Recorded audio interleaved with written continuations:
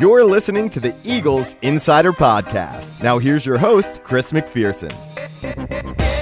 Hello, everyone, and welcome to the Eagles Insider Podcast. I'm Chris McPherson, and I think you're going to get an edgier podcast today because my co-hosts, Fran Duffy and Alex Smith, we're all, we're recording this on Tuesday. It was Monday Night Football, so it's Tuesday afternoon, about 20 hours or so after the loss to the Atlanta Falcons opened the 2015 regular season.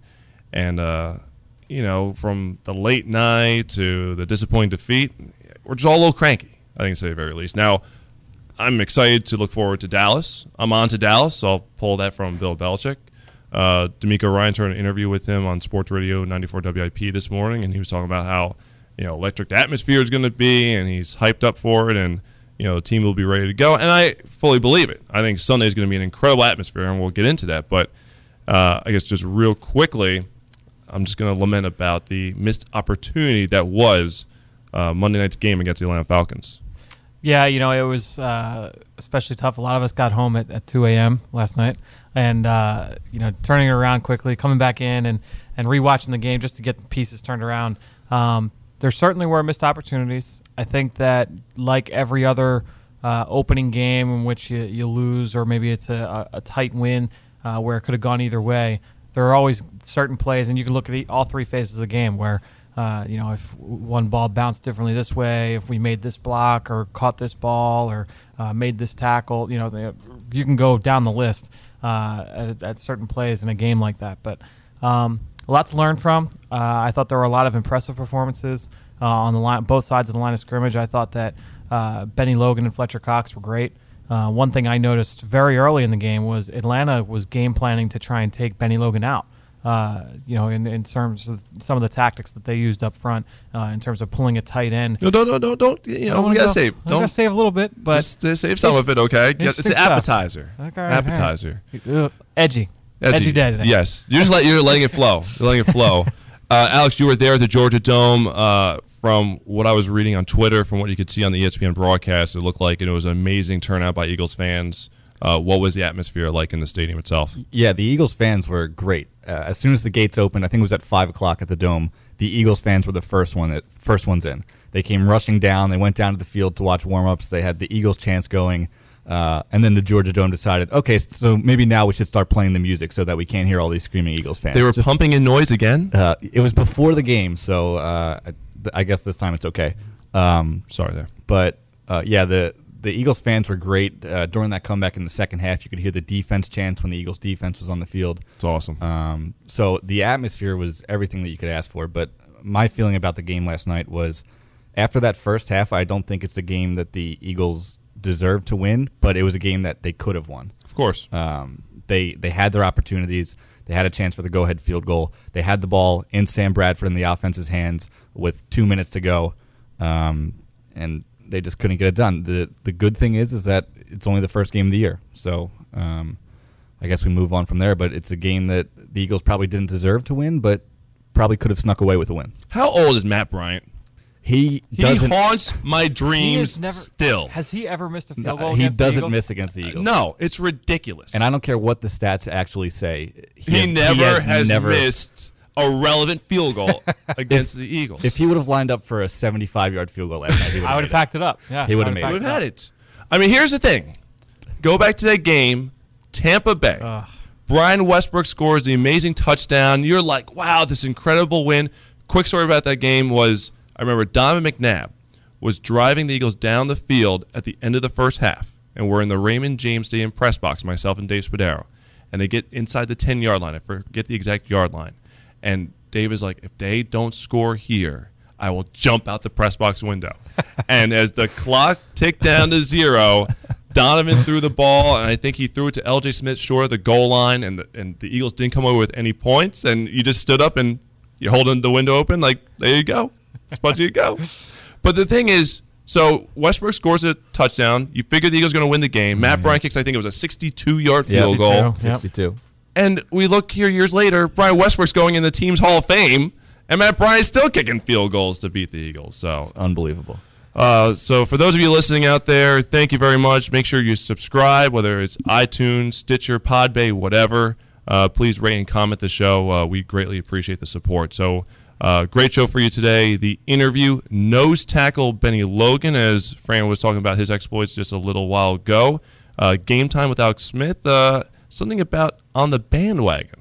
It may have something to do with the opponent this week and their fans, but I can't confirm. All right, and we'll get to some of your questions and mailing it in. But up next, 3 and Out. 1, 2, 3, 3. 3 is a magic number. Now it's time for 3 and Out. All right, I guess I'll kick things off on this week's edition of 3 and Out, and I'm going to look at the Eagles' secondary. Obviously, some struggles, some ups and downs throughout the course of the game, but everyone's talking about Julio Jones and Roddy White and the big plays in the passing game. Chip Kelly talked about on Tuesday why they didn't have Byron Maxwell shadow Julio around the field, and that would have limited the options coverage-wise of what the Eagles would be able to do. And really, for the Eagles, it's just a matter of they had poor technique at times. There were times when Byron Maxwell would get the jam at the line of scrimmage, but then he would get himself out of position, or he would not, get himself rerouted properly enough at the line of scrimmage and then be caught out of position. There were a couple of times, give the Falcons credit for creating mismatches. There were times when the Falcons lined up in a run play, and then Matt Ryan checked out of it and would go to Julio on the quick slant when he was lined up against Nolan Carroll. And the one time Connor Barwin almost batted the pass down, but those were two of the chunk plays there. And the Falcons did a nice job not only just moving Julio around, but they also took him out of the game a lot. There were times when me and Dave Spadaro were up in the press box and we were trying to find, okay, where's Julio on this play? Where's he lined up? And he's on the sideline. And I think that he runs a lot of deep routes. So I guess in an effort to make sure that he's not winded towards the end of the game, they were rotating him in and out. I thought for a second maybe he was injured, so I'm checking Twitter, what happened to Julio Jones. But no, they just not only do they move him around the formation, but they kept bringing him in and out. And it looks like it paid off. I would say with 2 touchdowns, it worked out pretty well. Yeah, and it's not just the moving around the formation, but even when he's just by himself and they line him up inside, we talked about it last week, those tight splits where you're on or inside the numbers, you've got that two-way go, and that's where a lot of those big catches came against Maxwell, where Maxwell has no choice but to let him go inside because there's too much room on the outside for him to let Julio go outside. So you've got to force him inside. That's where your help is with the single high safety.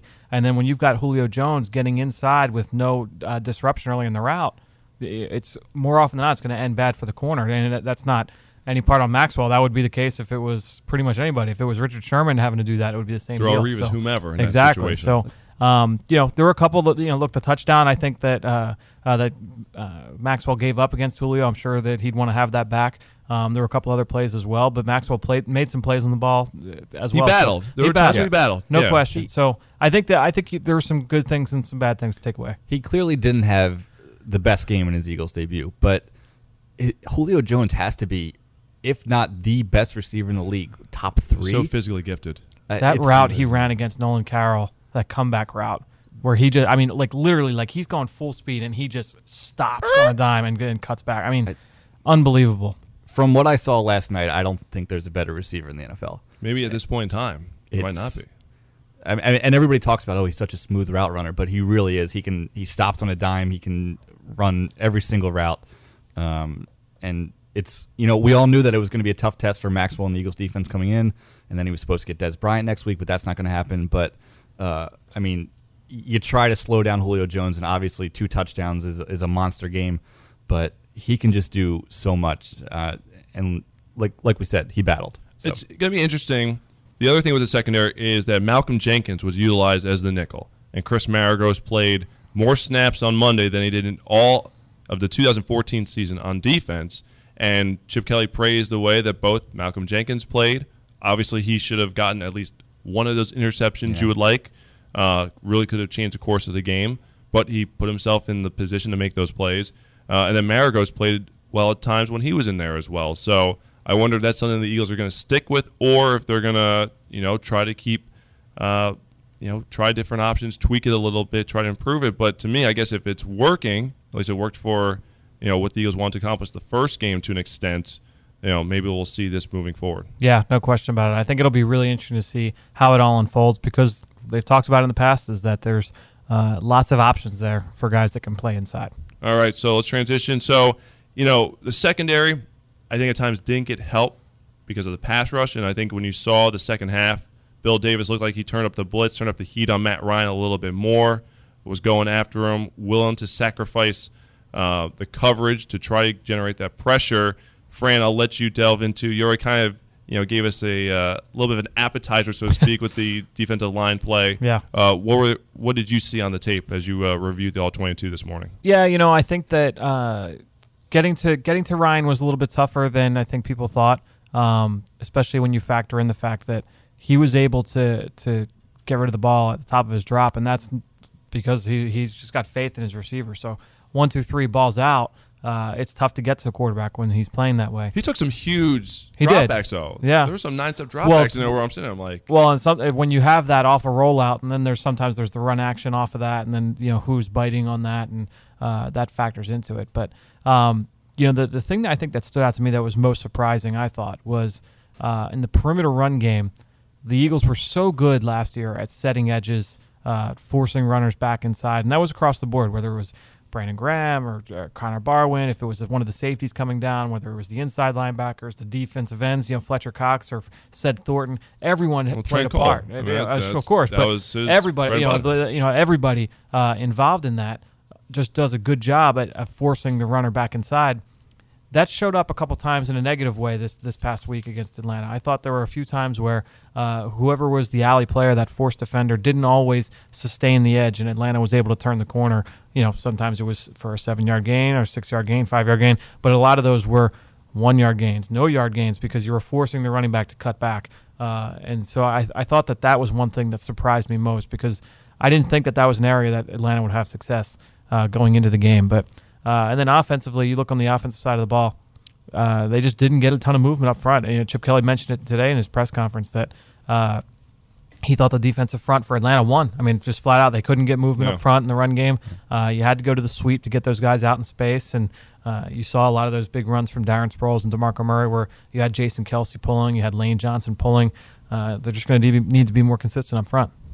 All right, so you have the offensive line. Now, what did you think of the guard play? Chip Kelly said that Gardner and Barber didn't play bad, but I think you watched the tape. Yeah, your... I think they were up and down. There were some good moments, there were some bad moments, but I think overall, just across the board, I think everybody could just be a little bit more consistent. All right, and then of course, all the debuts for the Eagles last night. We talked about Maxwell. There was DeMarco Murray, who had 2 touchdowns, even though he had a relatively limited role on offense. But the quarterback, Sam Bradford, obviously the one that everyone wanted to see after the brilliant preseason. Alex, your thoughts on Sam Bradford? I think he was knocking off some of the rust early, and we've talked about that all preseason along with Bradford. It just looked like his timing was a little bit off, and obviously playing in the Georgia Dome, which was incredibly loud, especially on that Eagles' first possession. I mean, they were screaming, the lights were flashing. It was as tough an environment as Sam Bradford could have come back into. But you saw in the first half the timing wasn't quite there. He was 15 out of 27, 117 yards. He did have that one pick, which he had the pass rush just right in his face, just trying to get rid of it and make something happen before the half came to a close. So it wasn't the best first half, but I thought that Sam Bradford was awesome in the second half. 21 out of 25. Obviously, the Eagles were in a lot of passing situations because they were down and trying to come back, but he was just firing the ball around. I thought they didn't take too many deep chances, but they were able to hit on some things down the seam. Zach Ertz had a couple of nice catches. Jordan Matthews, who, if it wasn't for that drop on that last drive, had a really nice game with 10 catches, over 100 yards. I liked what I saw from Bradford. I think that he was, getting readjusted to the regular season speed. But overall, I think you come out of that feeling pretty good about what he did. It was interesting how Chip Kelly on Tuesday talked about how you look at Tom Brady and the Patriots in the Super Bowl and how they attacked the Seahawks defense. It was just a lot of underneath stuff. It was a lot of the same stuff that pretty much the Eagles had to utilize on Monday night. Now, Dan Quinn, obviously, the personnel isn't quite the same, but the personnel, I think, is much better than I expected. I'll give him credit. Yeah. He had those guys flying around, did a great job scheming up that defense. Vic Beasley looked really good last night. Very good, yeah. But I think it was pretty much the main focus was they were taking away the deep shots. They weren't allowing the Eagles to get those huge chunk plays, so you got to dink and dunk underneath. But I thought it was masterful the way that Bradford was distributing the ball like a point guard on the basketball court. And if he can just continue to do that, this offense, Fran, you like to use the term keeping the offense on schedule. They'll definitely be able to continue doing that moving forward. I just think you saw offensively in the second half of what this offense can be. Can we see this on a consistent basis? I think that's the question moving forward now. And what I liked a lot about Bradford's performance last night, and Fran, you could probably talk a little bit more about this than I could, but just from the naked eye, he wasn't missing wide open receivers down the field. And, give Nick Foles credit. He won a lot of games here, but one of his flaws, I think, as a quarterback was that he would miss a lot of guys downfield. He wouldn't, go from read to read, and he would miss wide open players down the field. And from what I saw, Bradford really didn't have that. There weren't a lot of opportunities where guys were wide open, and he had a chance to deliver the ball. So I think that he made smart decisions, and he didn't miss any, obvious plays that he could have hit. Yeah, and it's funny because I think a lot of people kind of have this notion about Bradford, and apparently they played some kind of stat on the broadcast last night. I don't know if you saw it, C-Mac. I missed it. About his average yards per attempt is under it's under a certain number, whatever the threshold is. But it just talks about how I think that the notion is that he's a dink and dunk type of quarterback, even though he's got such a strong arm. I think that there's a couple different ways you can look at that. Obviously, at St. Louis, there was a completely different situation with personnel, the offensive line. Just the situation there was a little bit different than what he's got here in terms of the talent. But then you look at what this offense is, and you have the screen element with whether it's the receivers or the backs or the tight ends out, catching the screen passes. You've got the shallow crosses. You've got these little hitch routes. You've got all these different little short, quick game pieces, the quick slants that he's going to excel at, and that's what's great about this offense. And he's got the ability to beat you vertical. The thing with Bradford is that, let's say it's 1st and 10, and Bradford steps back and they're running a two-man concept to one side. One guy's deep and one guy's short. Some quarterbacks will wait for that deep concept to open up, and they might see the guy short and say, "Oh, I'm going to wait for the deep concept to open up." And by waiting, if that deep route's not there, now it's too late to throw it to the short route. Now you're checking to 3, 4, 5 in the progression. Whereas Bradford, if he sees if it's 1st and 10 and he sees there's a receiver open for 5 yards, he's going to take the 5 yards. It's 2nd and 5, and now we go back to the saying of keeping it on schedule. Now you're moving the ball, you're trying to matriculate the ball down the field, and that's the kind of player that Bradford is because of his accuracy, because of how decisive he is, and he's got the ability to fit the ball in the tight spaces. Well, you saw the tempo, what it did in the second half. Right. When they were able to get some first downs, when they were able to move the ball, the Falcons were getting tired. They were starting to get uneasy, and you saw the Eagles be able to make play after play after play. So That's going to do it for us here on 3 and Out. Now it's time to welcome in nose tackle Benny Logan in for the interview. And now it's time for what you've all been waiting for, the interview. The interview this week on the Eagles Inside Podcast, none other than nose tackle Benny Logan. Benny, welcome to the program. Thanks for having me. Do you know that we are starting a campaign to get you into the Pro Bowl?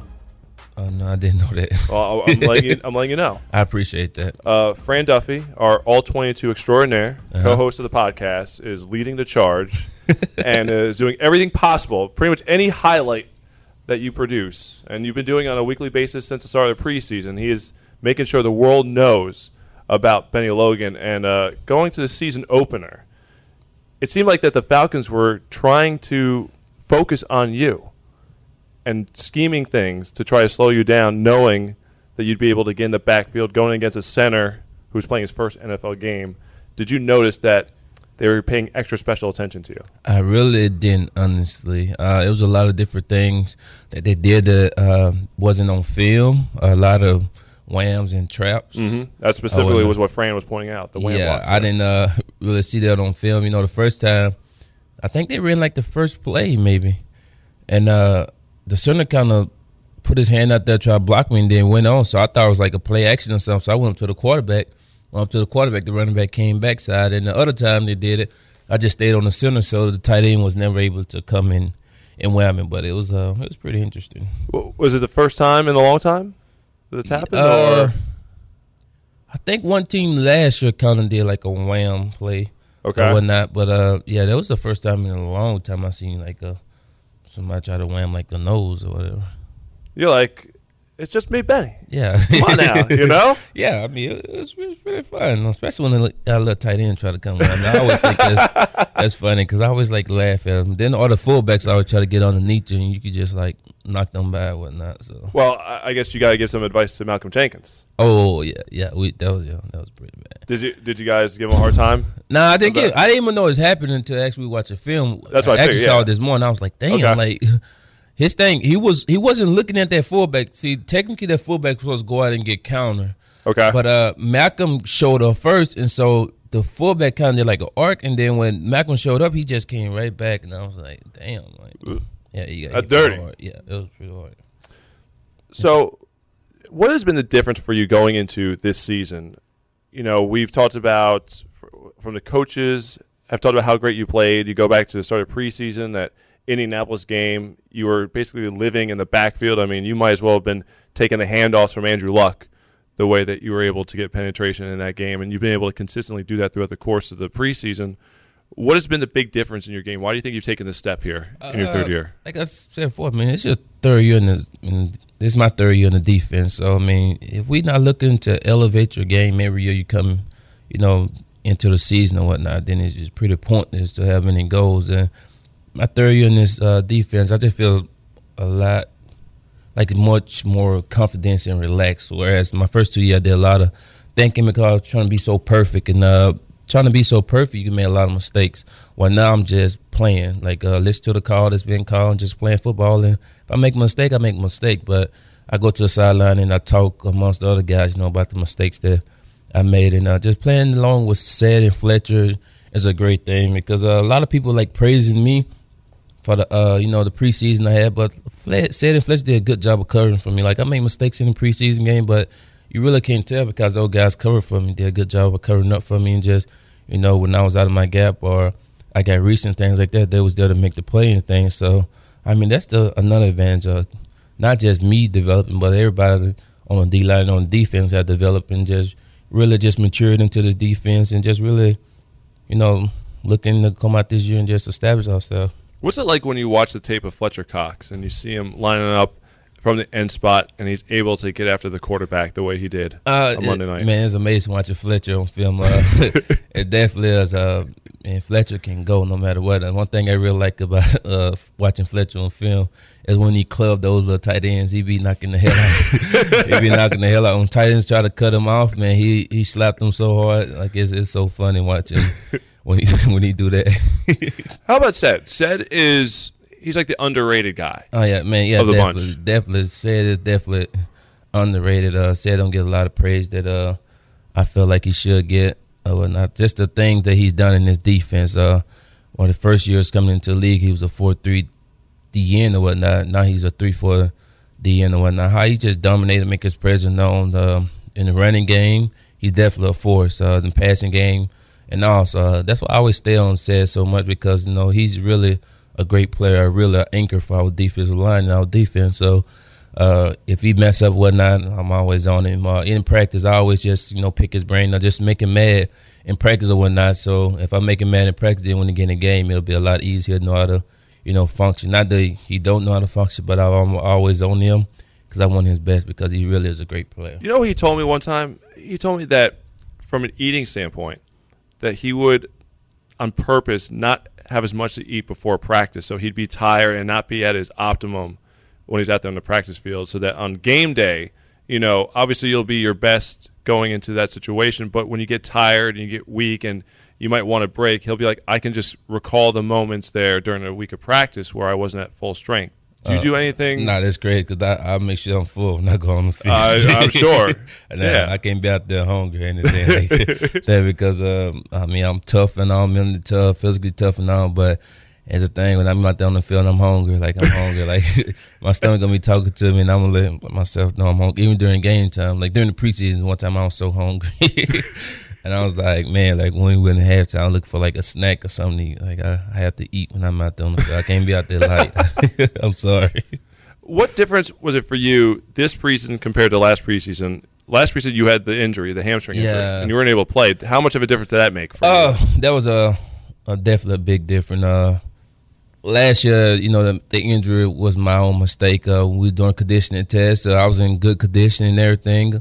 I was making all the times, but on the last sprint and whatnot, me just being young, immature, I want to just go full out, just speed up for no reason at all. I wasn't racing anybody. And by the time I got to like the 5-yard line, I just felt my hamstring kind of pull and get real tight on me. And so I was like, dang. And so when I went in and got it checked out, they said I had pulled my hamstring. Then I sat out just about the whole preseason. And just watching those other guys get better and things like that frustrated me when I want to be out there because I'm a competitor. Like, I don't like to be in the training room. I don't like to be hurt. I don't like to miss practice or anything like that. So that bothered me a lot. Then when I was able to, play in the preseason games, I was limited in my rep because my coach wanted to take care of me. So that was frustrating me even more. So this year I just really when we did conditioning tests, I just kept my pace, made the times and everything like that. I was in shape or whatnot. I don't know why I just want to try to just You want to show off? Yeah. You want to say, I'm a big guy, but I'm going to run here. That cost me in the preseason or whatnot. The one that I wish I could have had last year. But this year I made sure, I didn't make that same mistake. And once we got into training camp, I really was just focusing on my technique, just focusing on just the defense, the things that have been called, how can I better myself every day? How can I help make this front, better than what the year before? And so I just continue just in my film, taking notes, studying my notes, and just going out there each and every day to find a way to get better or something. So did you change your approach coming into the season now that it's your third year and you know the rigors of the offseason and what you have to do to get ready for training camp in the regular season? Did you make any drastic changes? Drastic change? No. I actually went back home and just spent a lot of time with my family. I worked out at LSU, worked out with their D-line and things like that, and just focus on the things that are my weakness. Just focus on the balance, shoulder work, and just screening those things and just core work and everything like that. That was my main focus. I didn't do anything drastic or nothing spectacular. I just went down, home, spent time with family, had fun with like friends and family, and just would work on that. Was time for me to work. So, Dallas week. Yeah.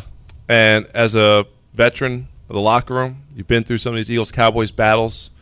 What does it mean to you to open up the home slate in the regular season against Dallas? Oh, man, this is going to be fantastic. Home opening against Dallas. How much we hate Dallas. The fans would definitely be excited. What better way to open up the home game against, divisional rivalry game, one we definitely need to win. I mean, it's going to be spectacular that day with all the things that happen, in the off season. I know the fans will definitely be talking about the little banner thing that flew over, all the trash talk that goes on or whatnot. But, the fans going to be looking forward to it. I'm definitely looking forward to it. Just getting back on the winning side of the ball. Do you love hearing how hyped the Cowboys' offensive line gets and how much love they receive? I really don't even pay that no attention because I always tell people at the end of the day, they got to play us. So, I mean, a lot of people always talking about, how spectacular they are and all that. There really is a good offensive line or not, but at the same time, like, we feel like we're a real good defensive line. So when two great teams or two great positions meet up, it's going to be the best of the best. So, I mean, the best position win. And so we just going out there really to establish ourselves and just show, you're giving all these guys hype. But, look at us, too. We play ball, too. And they got to line up and block us.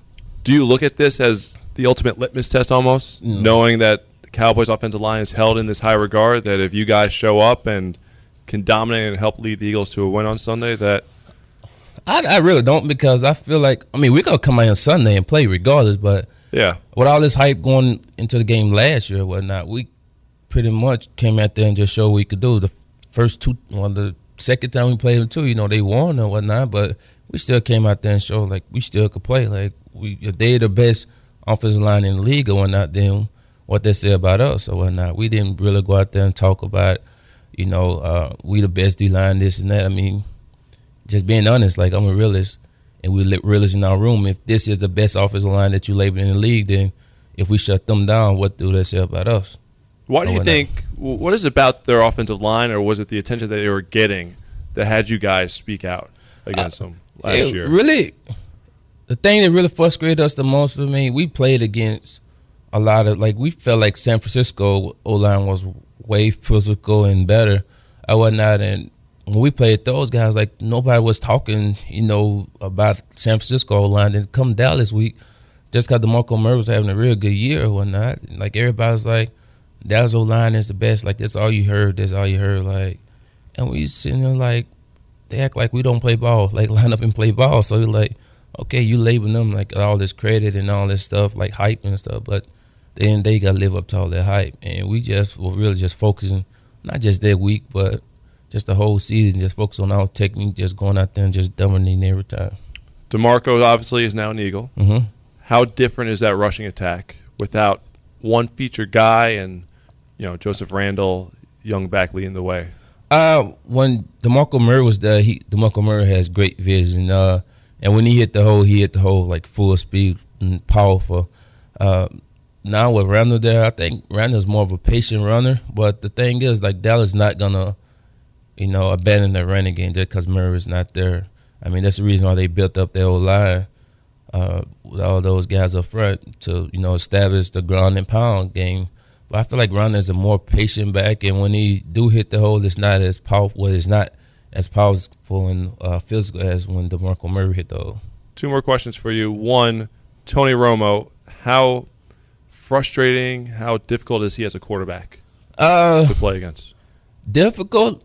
He's pretty difficult if you let him get outside the pocket and if his snap counts and things like that. If he gets you to jump outside, you might well get ready for the whole night. He's gonna definitely hard count you the rest of the night. But when you playing a guy like that we know could extend plays by getting outside the pocket, your main focus when you rushing the pass is keep him contained. If you get pressure on in the middle, do not let him outside the pocket, because if you could look over his career, I mean, that's where he hurt a lot of teams at, when you let him outside the pocket. That spin move. Yeah, let him outside the pocket, and, his main thing is going deep. Once he get outside the pocket, he tell the receiver, like, go deep.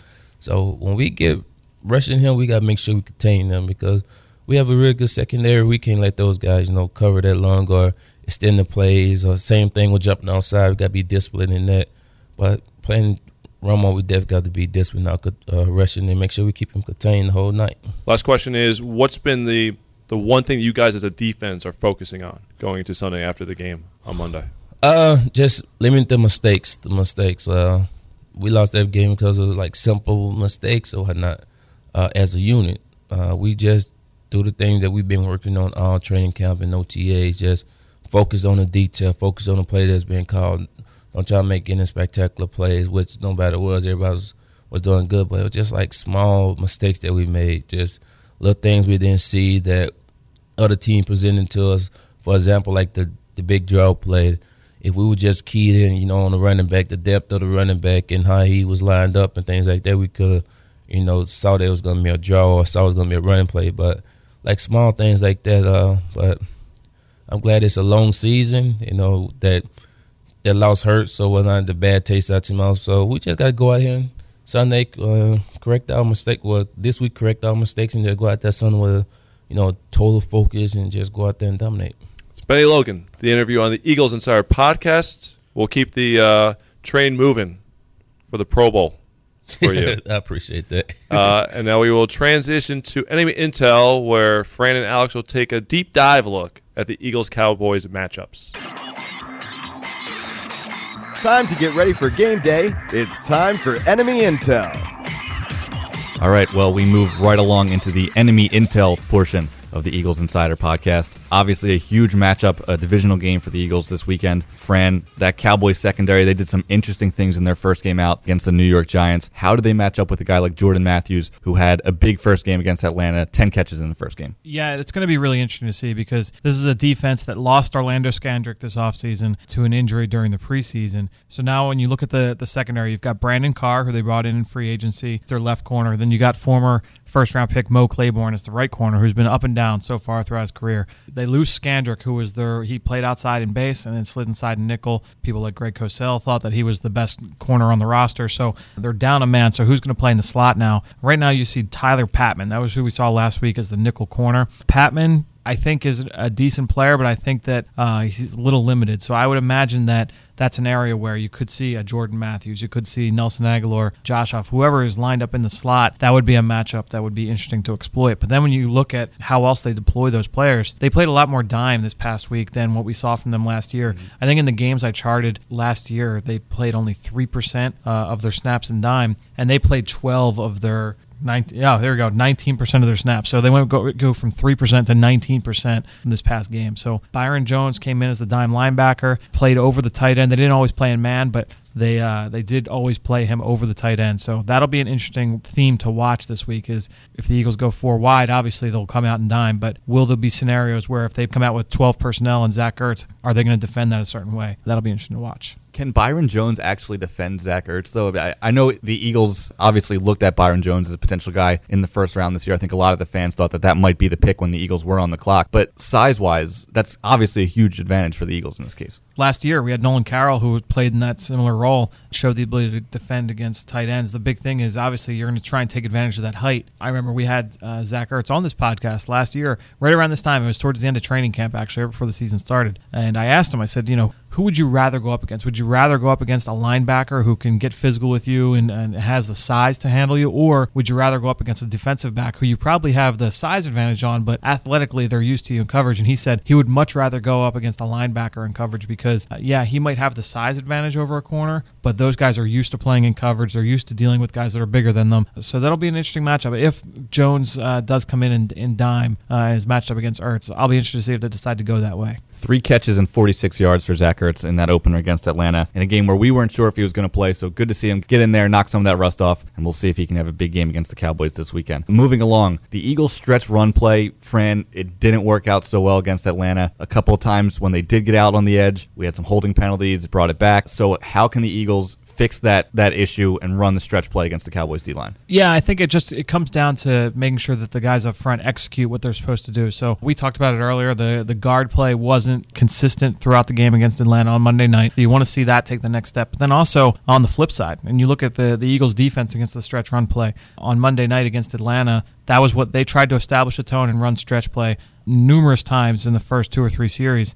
And while they didn't have any huge gainers, there were a lot of plays where you saw the Eagles give up the edge. Yeah. And so, and that's an area where they were really, really strong last year. Yeah, Connor Barwin was really good off that edge last year. Exactly. And so you had Barwin and look, all those guys that when they were asked to do it, Malcolm Jenkins and Brandon Graham, all those guys last year when they did it, they were great. It just Monday night, it just wasn't their night. A number of those guys gave up the edge and they were able to turn the corner and pick up positive yardage. So that'll be an interesting thing because the Cowboys, even though DeMarco's gone, they still run that stretch run play, and they tried to establish a tone last week against New York. I would imagine, especially without Dez this week, that they'll try and do the same. It also looked like in the Atlanta game where there were a couple of plays where the interior D linemen, like the Fletcher Coxes and Benny Logans, they got good penetration on those stretch plays, but they were just a little bit behind it. Were they being too aggressive in those cases? What did you see from the Eagles' interior linemen on those stretch plays? Well, it depends on the play because there were some actually where, and I covered this actually in the Eagle Eye in the Sky piece, is that Benny Logan, at times, they let him come free, and they had what's called a wham element. So what they'll do is they let Benny go free for the first couple steps, but then you have a tight end coming from his blind spot and coming to block him, and you're trying to use that aggressiveness against him. So it was interesting that they did that to try and game plan against Benny Logan, to try and take him out of the game that way. So that may have been some of the plays you saw. Other times, if guys are playing from the backside, they're going to penetrate and then try and see if they can chase it from behind. Our guys are athletic enough to make those kind of plays. So, yeah, it just depends on the play you're looking at. And then finally, a huge loss for the Cowboys. Dez Bryant breaks a bone in his foot. It looks like he's going to be out 4 to 6 weeks. How do they change their offense without him in there? Are we going to see more Cole Beasley? Does he move outside? Is it going to be more Terrence Williams? How do they kind of shift things around without him? I would think that Beasley would maintain his role in the slot. I think that Terrence Williams would be the go-to guy out wide. Devin Street out of Pittsburgh a couple years ago, I really liked Devin Street. Somewhat local guys from the Allentown area, and he got drafted last year. I believe he was a 6th or 7th round pick by the Cowboys, and he stuck on. He was their 4th receiver, and I think he's going to see a significant bump in terms of his role. So you have those guys on the outside. I would imagine Witt will step up and be a much more featured target in the pass game. And the other guy you have to look at, and he was used in a variety of ways this past week, is Lance Dunbar. Right. Dunbar led the team with catches, but not just out of the backfield. They put him into the slot. They put him out wide. He ran hitch routes. He ran corner routes. He ran screens. So all these different things that they asked Dunbar to do, I would imagine that would keep going. And they're going to try and establish the run. They're going to try. They tried to do it last week, and I think that they'll try and do it again. Cole Beasley is just like that typical slot receiver. He's always, I don't want to say he's annoying, but it's just like, oh, Cole Beasley, getting in space, making plays. He's like a gnat that you're just trying to swat away, but he's always there. Do you expect to see Malcolm Jenkins on him again if they're in that nickel situation? Yeah, and Malcolm was the nickel corner on Monday night, so I would imagine that would carry over to this week. Now, we'll see if the Eagles decide to play that a little bit differently. That'll be interesting to see, but my guess would be that it would be Malcolm. Fran Duffy breaks down all the X's and O's here on Enemy Intel, but now let's have some fun with Game Time. Get out your scorecards. It's game time. All right, guys, welcome to another edition of Game Time here on the Eagles Insider Podcast. Before we get into this week's game, let's take a look back at everyone's favorite game. That was Peachy or Ricci from last week. Just a couple of notes. I am not peachy today, so I don't think anyone is peachy today. I remember one of the questions last week was Sam Bradford, 350 yards. Both of you guys said Ricci. He finished with 336. So he was close, but I recall saying that if it was at 325 range, okay, I would have been out for it. 350 was pushing it. But I think we all would have felt better if it would have been Ricci and they would have won the game. Another one was that Kiko Alonso would lead the team in tackles. That was actually a tie between Byron Maxwell and Michael Kendricks. So overall on Peachy and Ricci, not too good. Let's see if we can change that this week. So since we are playing the Dallas Cowboys, and some would say that Cowboys fans are bandwagon fans. Some would say. Some would say. I'm not saying I say. Sources say. According to sources, multiple reports say that could be the case.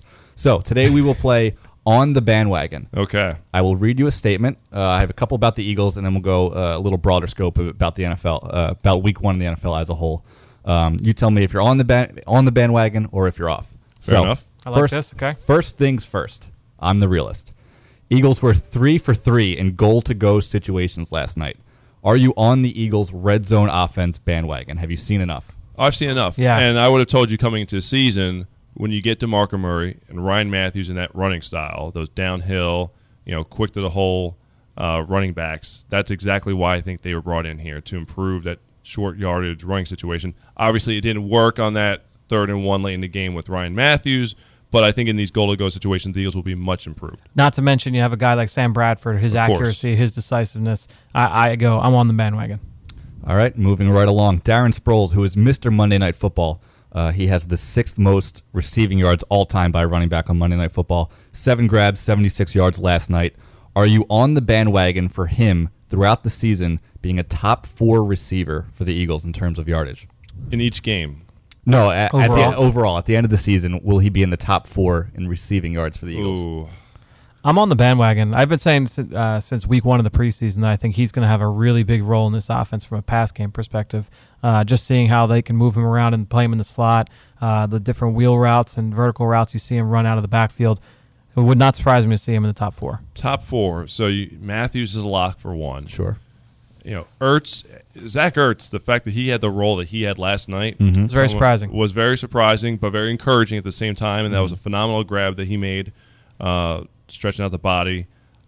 After that, though, I think there's some questions. I mean, was it Riley Cooper who had a number, or I think had the most targets after you have the game book right there. Riley Cooper was pretty much involved. I think after that, there's going to be uncertainty from a week-to-week basis. It's going to be more spread around. So Darren Sproles might be the guy who you can count on from a week-to-week basis. So I will say I'm on the bandwagon.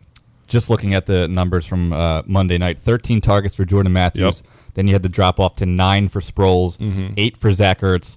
And then after that, it's all kind of the same. DeMarco Murray was actually the next one up with 5. Okay, Cooper and Ryan Matthews both had 4 targets. Yeah. So now I think still I'm high on Josh Huff. I think Nelson Aguilar. I think people were down because they had the penalty and only the 1 catch last night. They're going to have their games. They're going to be impact players in this offense. But when you're looking on the guy you can count on a week-to-week basis, maybe Sproles is maybe that 3rd or 4th option. last one specifically about the Eagles. Today's guest, Benny Logan, looked like he had a nice game in the season opener. Are you on the Benny Logan Pro Bowl bandwagon? I am getting him into the Pro Bowl through this podcast. We talked about him last week. Are you on the Benny Logan Pro Bowl bandwagon? He's got to. You have to put up monster numbers. You got to put up sacks. There's got to be a reputation. I don't think it's going to be there just yet. I mean, it's amazing to see that teams are scheming against him, but at this point, I'm going to say I am not on the bandwagon for that. I am driving the bus, driving the bandwagon for Benny Logan to the Pro Bowl. That's all I got. I'm in. So now let's take a broader view here around the league. Our good friend Nick Foles led the Rams to an overtime win over the Seattle Seahawks. Are you on the Rams bandwagon?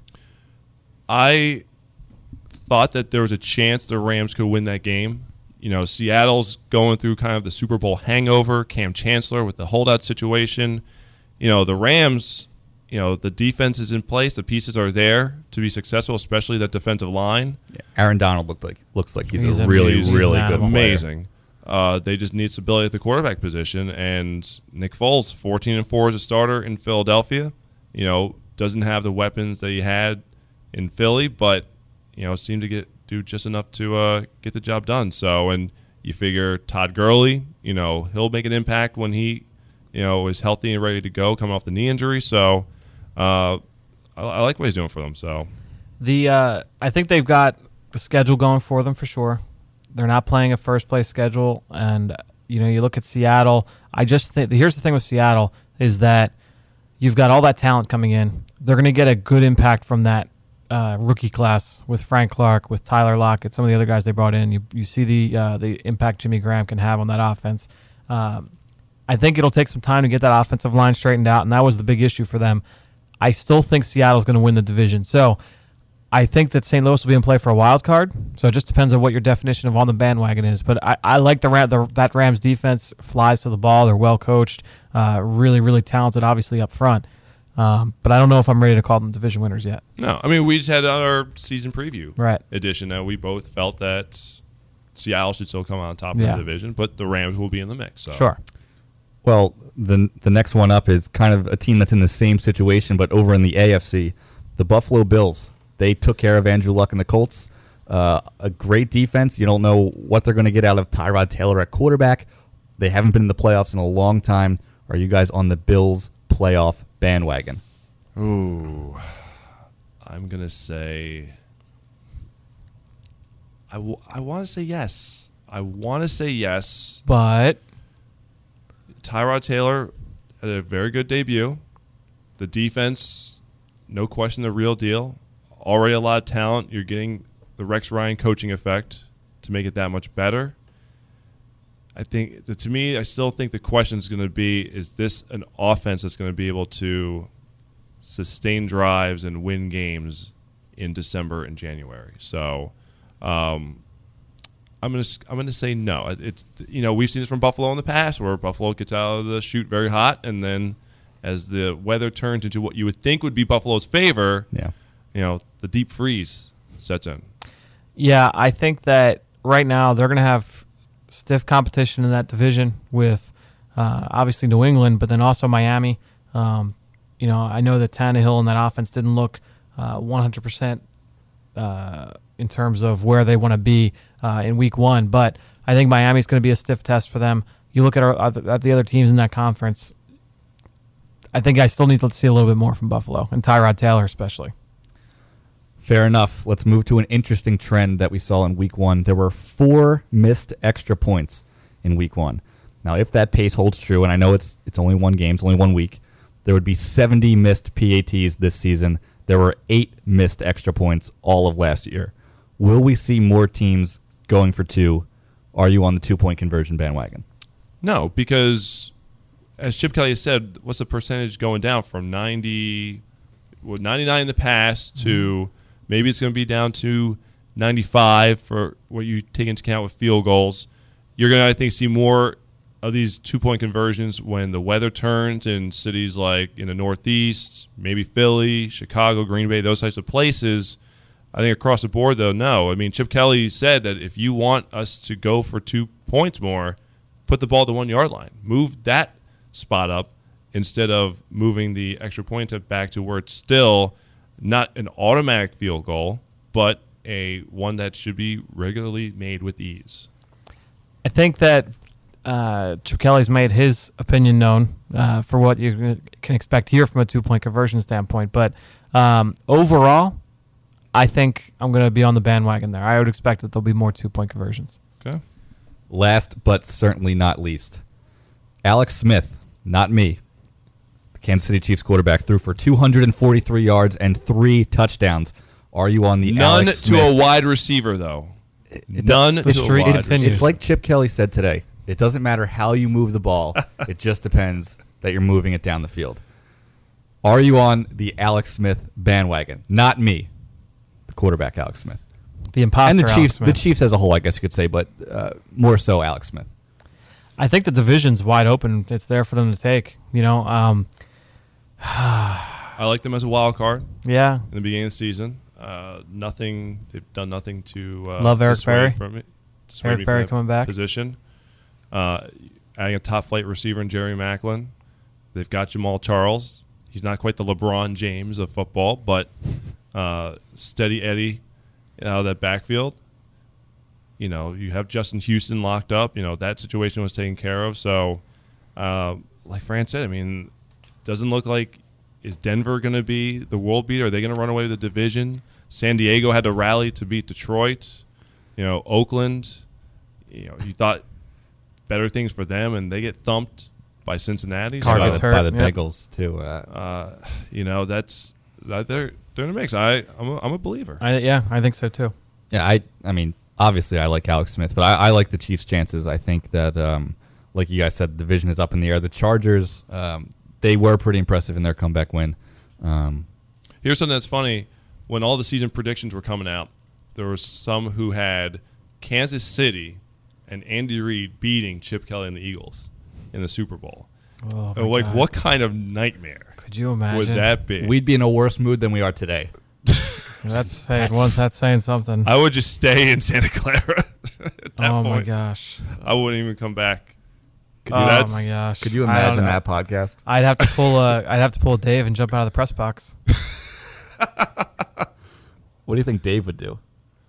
Oh my lord. If he was willing to jump out of the press box for a Matt Bryant field, or for a Tampa Bay Bucks touchdown, Yeah. or for an Eagles not scoring against. That's the what I Bucs. mean. It was the end of the first half Right. of a late season game, but Well, that's something that I'm sorry.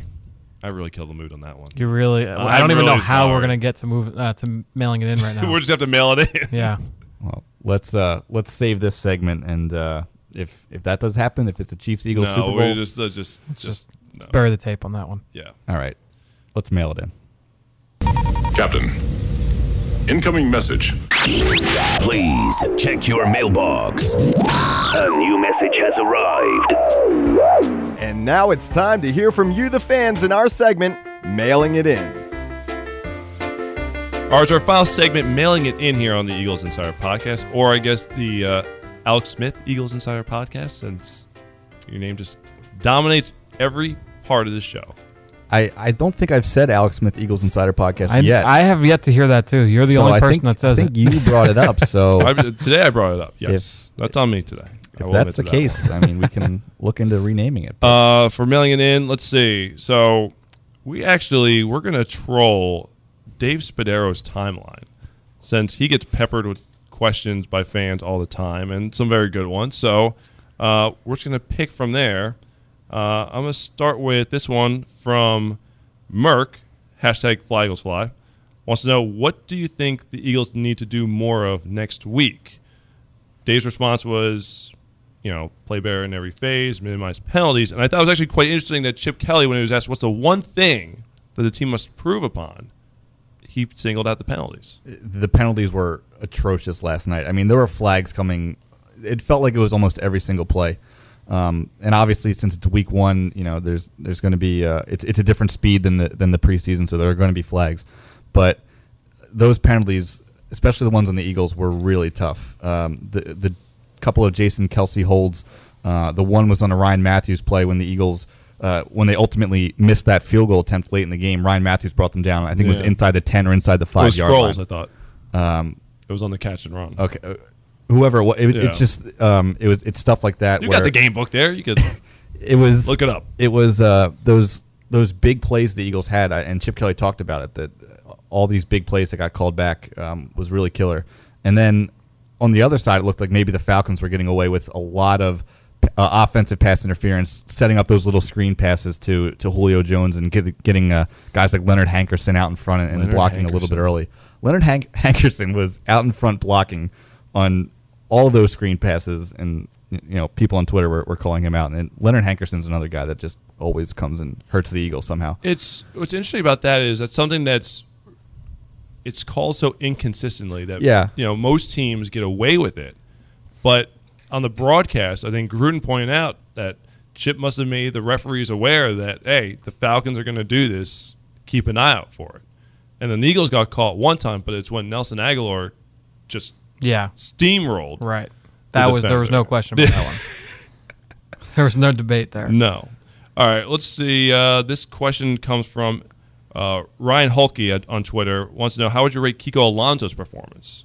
So obviously, everyone's going to talk about the Odell Beckham style one-handed interception in the red zone, which I think is going to be something you're going to see a lot of from this defense this year. It's going to be a defense, maybe they're going to give up yards, but can they tighten up in the red zone to limit teams to 3 or force a turnover here and there? But, Fran, you looked at tape. What did you think of him outside of the interception? I would say it's probably in the B+ range, and not that he was bad at all, but really that I just think that he can be a lot better. I think that Chip Kelly said it best today at the press conference where he said, they're still bringing him along, and there's still room to grow there. And I think that Kiko, he made a great play on the interception, made some other good plays instinctively against the run, but I think that he can be a little bit better, and I'm excited to see him continue to improve here. Yeah, I think Kiko is playing a lot based off of his instincts right now. He's still getting adjusted to the defense, and he said during the preseason, during training camp, that it's not that big of an adjustment for him. But I think Chip Kelly said about it I think it was a couple of years ago when he was asked about Kiko Alonso in his rookie season, that with Kiko, it's Kiko see ball, Kiko get the ball. And that's what he did on the interception, which was an unbelievable play. It could have turned the momentum back into the Eagles' favor. But I think that Kiko's still getting adjusted to this Eagles defense and getting adjusted to playing again in regular season games. But just playing off his instincts, I think he's a very good player in this Eagles defense. I'm just going through the timeline here as I sit here. Another question here. I don't quite have who it's from. Who played well? Who are your stars of the game? Now, I know you mentioned Benny Logan already. Fletcher Cox, I thought played very well. I would say Jordan Matthews, Darren Sproles. I think Bradford, for the most part, played pretty well. Defensively, I thought Jenkins and everyone, obviously the interceptions. You want to see him finish on a couple of those balls there. But, overall, I think Malcolm Jenkins played pretty well. I don't think Maragos hurt them at all at safety. I think that was a concern when people thought that he was coming in or saw that he was coming into the game and on defense. I didn't think Maragos played poorly at all. I thought Kendricks had a good game, played sideline to sideline. So, overall, you just want to capitalize on some of Atlanta's mistakes. You just want to be more consistent in certain areas, especially along the line of scrimmage, and try and build off that. That rotation at inside linebacker is going to be interesting because I said Kendricks played every snap. Kiko played 50-some-odd snaps. I think D'Amico was like 26 or so. I wonder, can't have Michael Kendricks playing every snap now. Mm-hmm. So you wonder, are they going to increase D'Amico's role some weeks? Could we see Jordan Hicks get into mix on defense? Could. Possibly. I wasn't surprised to see him active after seeing him play in every special Well, you said special teams, yeah. And all the coaches raved about the fact that he's a 4-core special teams guy, so he'll be out there. Me at all. Here's actually an interesting question looking at the Dallas. Is there a little concern about special teams? I'm not just talking about Cody Parkey, missing the field goal, but Shea Jarrett-Tutu's got to go through the concussion protocol. Chris Maragos, who's one of your core special teams guys, now heavily involved in the defense. It seems like that was already a unit coming into the season where you had to replace some key guys, your James Casey's, your Jeff Mayles, Brandon Boykin. Now it seems like they're having to pull even more guys into the mix there. You know, that's where it comes into. We'll see if Ajir Tutu can go or if he can't. If he can't, will we see an increased role from a Jerome Copeland, from a Denzel Rice who was inactive?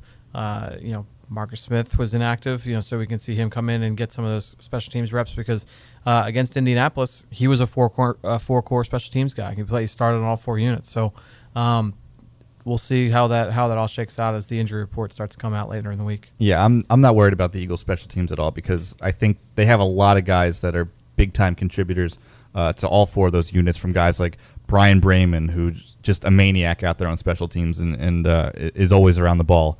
But even without Ajir Tutu, you mentioned Denzel Rice. We saw some nice things from him on special teams in the preseason. That's a big reason why he ended up making this team. But then Chris Maragos, even if he does have a larger role on defense, I still think he's outstanding on special teams. Trey Burton, same goes for him. Even if he has a larger role on offense, he's still a really nice special teams player. And then the returners, I think, are top notch in Sproles and Huff. Obviously, Kenyon Barner wasn't active for the Falcons game, but he's still on the active roster. So I don't have any concerns about the Eagles special teams. All right, lastly, let's just look ahead to Dallas. Dallas is not going to have Des Bryant. They're not going to have Greg Hardy, Randy Gregory, Rolando McClain, Orlando Scandrick's out for the season. To me, Dallas obviously still tough enough to get out the win over the Giants, even though part of that might have just been some Giant miscues and some poor clock management at the end of the game on whether it was Eli or Tom Coughlin, whomever. Seemed like it was on the quarterback in that situation. But it seems like this is a very good situation. You're going to have the home crowd, the home opener. Everyone's going to be fired up. Eagles need to bounce back with a win. Seems like the perfect setting for them to get things on the right track. And, yeah, you lost your first game in the conference, but at least you can get to 1-0 in the division. Yeah, it's going to be an interesting game to watch. Whenever teams are without their key players, people start thinking ahead. Oh, they don't have Dez, they don't have Gregory, they don't have whoever. It's a lot of guys. Though. It is. It kind of reminds me. I think it was in 2013 when the Cowboys came here, and I don't think they had DeMarco Murray for that game. I don't think they had. Was it DeMarcus Ware? Somebody else they didn't. There was a couple guys that were out, and people are saying, oh, the Eagles have this now, and that was one of the games where Nick Foles got hurt and Matt Barkley had to come in, and the Cowboys ended up winning that game. So you can't look too far ahead. But Des Bryant is such a huge loss. No matter how long he's out, there are some people saying 4 to 6. I saw 8 to 12 weeks from some people today. But for some reason, Cole Beasley just always sticks out as a guy who's going to kill the Eagles. So if he's that slot receiver, edgy day, yeah. But if Malcolm Jenkins is back as your nickel corner, it's going to be a tough game. Obviously, the fans are going to be through the roof excited, but it's obviously going to be a close game. I mean, furious at the Beasley family. Vic last week, Cole this week. Yeah, those Beasley Reese, those two relatives. Anything, Fran? No, I got nothing. Gotcha. I got nothing. He's done. I'm tapped. We're spent. tapped. I'm going to take a nap. So, everyone, thank you very much for joining us here on the Eagles Insider Podcast. Again, make sure to rate and comment and subscribe, whether it's iTunes, Stitcher, wherever. Special thanks to Benny Logan for joining us here on the interview. So that's going to do it for us here. For Fran Duffy and Alex Smith, I'm Chris McPherson. Everyone, have a better Eagles week.